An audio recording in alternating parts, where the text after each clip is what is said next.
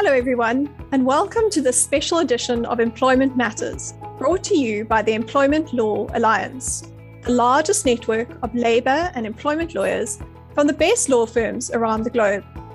I'm your host, Chloe Loubser, knowledge and learning lawyer in the Bowman's Employment and Benefits practice in South Africa. On the programme, we span the globe and have received updates on critical issues from ELA members in each region. Today, I'm pleased to welcome one of my colleagues, Nadine Mather, a partner in Bowman's Johannesburg office here in South Africa. In March this year, the South African government introduced a new code of good practice on the prevention and elimination of harassment in the workplace.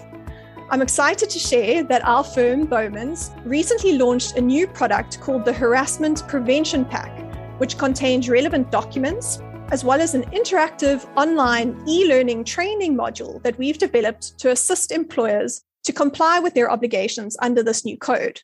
On the program today, Nadine will be introducing this harassment prevention pack to our audience and will share her insights about this new code of good practice and what it means for employers in South Africa. Nadine, it's great to have you here. Welcome to the program. How are you? Thank you so much, Chloe. Great to be here. Well, thanks. How are you? Yeah, I'm good. Thank you. So nice to have you with me. So Nadine, there is this new code of good practice on the prevention and elimination of harassment in the workplace that was published earlier this year. Can you start by just explaining to our audience how this new code came about and whether it's now changed the legal position when it comes to harassment in the workplace? Well, Chloe, as a starting point, South Africa has always had a zero tolerance approach to harassment in the workplace. Now, our Constitution and the Employment Equity Act recognize the right to equality and prohibit unfair discrimination. Now, harassment is in fact recognized as a specific form of unfair discrimination under our Employment Equity Act, which is prohibited on a number of grounds. And this includes on the basis of, for example, sex, gender, race or ethnic or social origin, age, disability, or on any other arbitrary ground. Now, under the Employment Equity Act and prior to this new code, there was practical guidance on the handling of sexual harassment cases specifically that was provided through a code of good practice. And this code placed various obligations on employers, including to adopt appropriate sexual harassment policies and to take action as soon as an act of sexual harassment was brought to its attention.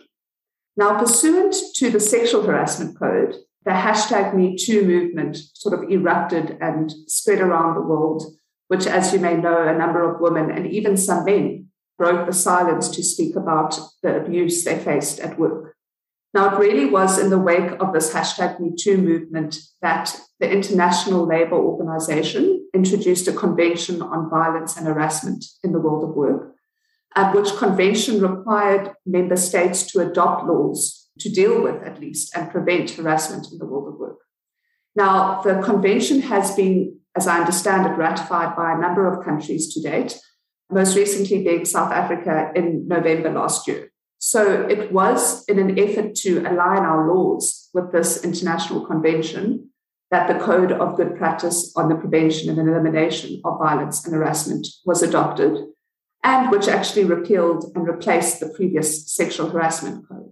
So whilst this new code has not necessarily changed the legal position in South Africa when it comes to harassment in the workplace, it has most certainly placed additional obligations on employers to address the issue. And what exactly do we mean when we talk about harassment? Can you maybe provide us with some examples of the kinds of conduct that would constitute harassment in the workplace? Sure. So whilst the term harassment is actually not defined in terms of the Employment Equity Act, the code provides that harassment can be generally understood to mean unwanted conduct, which impairs dignity, which creates a hostile or intimidating work environment, or at least has the effect of inducing submission through actual or threatened adverse consequences, and is related to one or more of the grounds of discrimination which are prohibited in terms of the Employment Equity Act.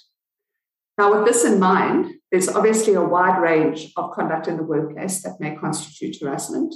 So, for example, this may include conduct which humiliates, insults, or demeans an employee, sabotaging or impeding an employee's work performance, excluding an employee from work-related activities, or pressuring an employee to not exercise their legal rights.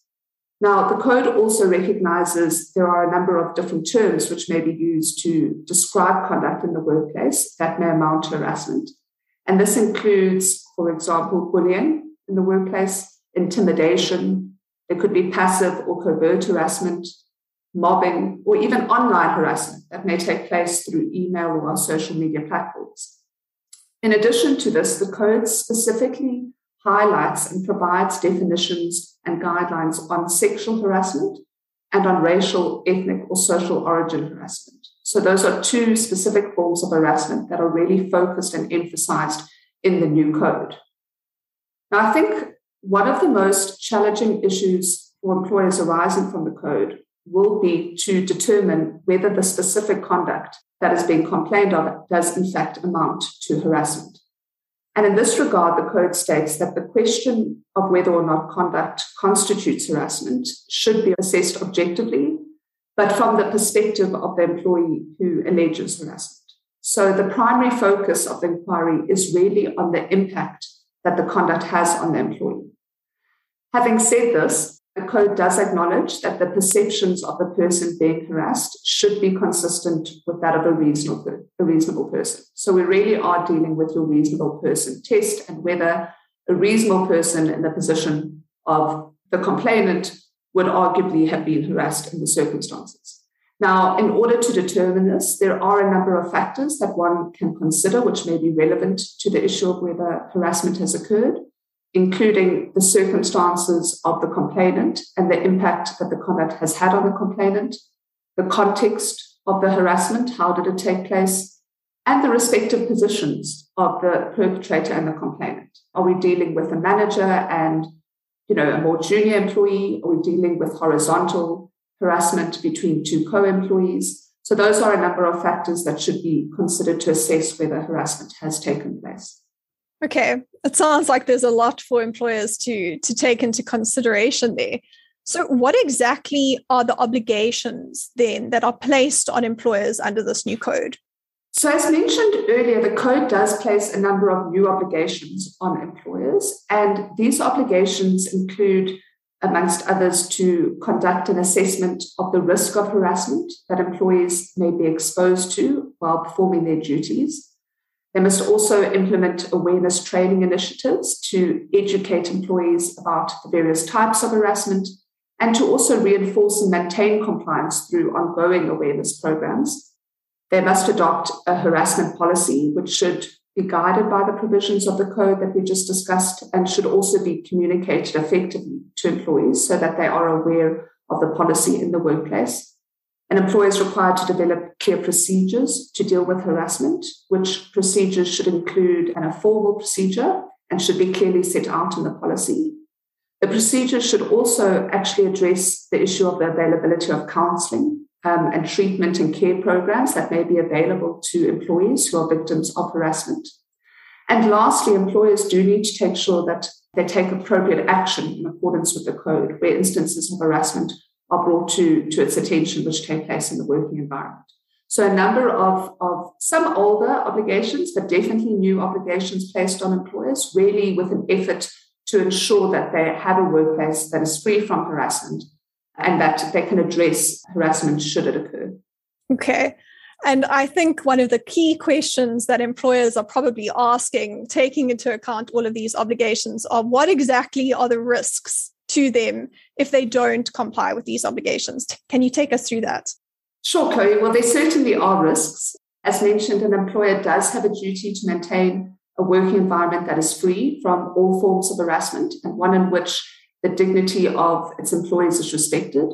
Now, where an employer does not comply with these obligations and does not address allegations of harassment in an appropriate manner, the employer may, in terms of Section 60 of the Employment Equity Act, be deemed to have contravened the Act.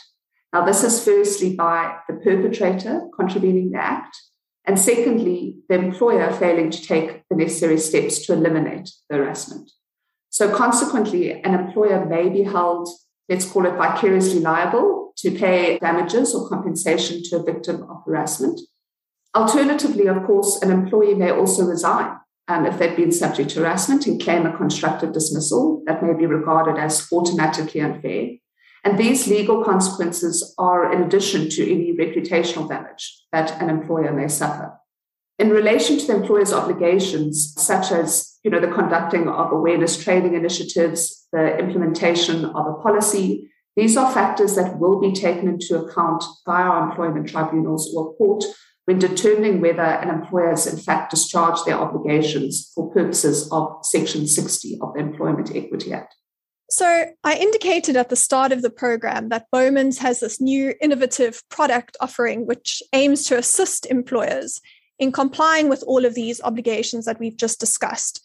Nadine, could you tell our audience a bit more about this product? Because I'm sure our listeners are going to be interested in knowing about this. Yes, Chloe, we were very excited to announce that we have officially launched what we call a Bowmans Harassment Prevention Pack, which does provide a number of documents and training materials really to assist employers to comply with their obligations under their new code. Now, the pack caters for all employers, regardless of size or form, and contains a number of materials. These include a guidance note on the application of the code and how to deal with allegations of harassment, a template risk assessment to be conducted, a template harassment policy that may be used, a poster on workplace harassment that details the different forms of harassment and can be placed in prominent areas in the workplace or on an employer's intranet page. And last but not least, an e-learning training module to be completed by employees, which is made available through a secured sort of Bowmans webpage.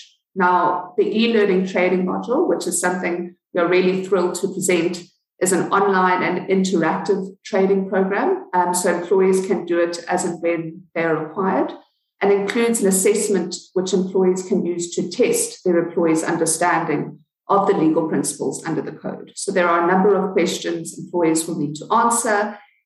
We will let employees know whether they were correct or incorrect, and they will hopefully pass the assessment. Now, the Harassment Prevention Pack is available at a total once-off fee of 20,000 Rand plus VAT.